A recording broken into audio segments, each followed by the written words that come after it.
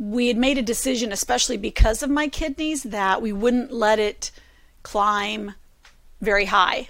We would be very proactive. So by the time my M-spike was 0.4, we decided that we would start therapy again. In the meantime, I was also able to come off of dialysis just by a fluke. My catheter quit working, my dialysis catheter quit working, and we removed it and decided to wait and see how long I could go without dialysis. And my kidney function was probably 13% at the time. And over the course of 6 months, maybe I might have been up to 14%, 15%, and I was managing. So now my kidney function is anywhere from 20 to 25%. It usually is in the 20-21% range right now. I've been off of dialysis for 7 years, and so about the time I stopped dialysis in October of 2013, almost 2 years exactly since I had started it. By December of 2013, we saw my M-spike go up to 0.3, and then at that point I was only going quarterly to be checked. So then we started going monthly just to keep an eye on it. When we got to 0.4, we made the decision to start treatment again. And still, the only real maintenance therapy, the commonly used, was Revlimid. And we're not a research center here with My Cancer Institute.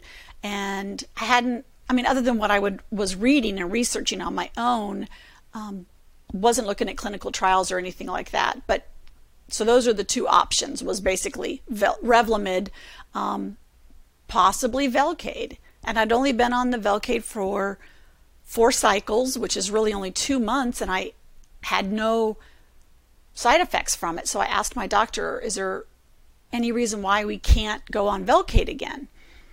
And cost was a huge deal too, because Velcade is a treatment, so your insurance treats it differently than Revlimid as a prescription drug, and Revlimid's very expensive. So my doctor said, yeah, I think we can get that approved as maintenance. So April of 2014, I started Velcade treatment to get my numbers back down. And I did it 3 weeks on, 1 week off. And we kept doing that. I started seeing a specialist in September of 2014 at Duke University. One of my sons was living in North Carolina, and we thought, well, we'll go see a specialist, one of the top specialists there, and we can, visit our son. And she recommended that I stay on the Velcade 3 weeks on, 1 week off, just to keep my light chains down and keep my kappa lambda ratio in the normal range, or get it in the normal range, because that will help my kidneys. So instead of lessening my Velcade, I stayed on 3 weeks on, 1 week off for over 6 years, and just kept on that regimen. It was if it ain't broke, don't fix it. And again, 6 years with no neuropathy, really no side effects other than maybe chemo brain.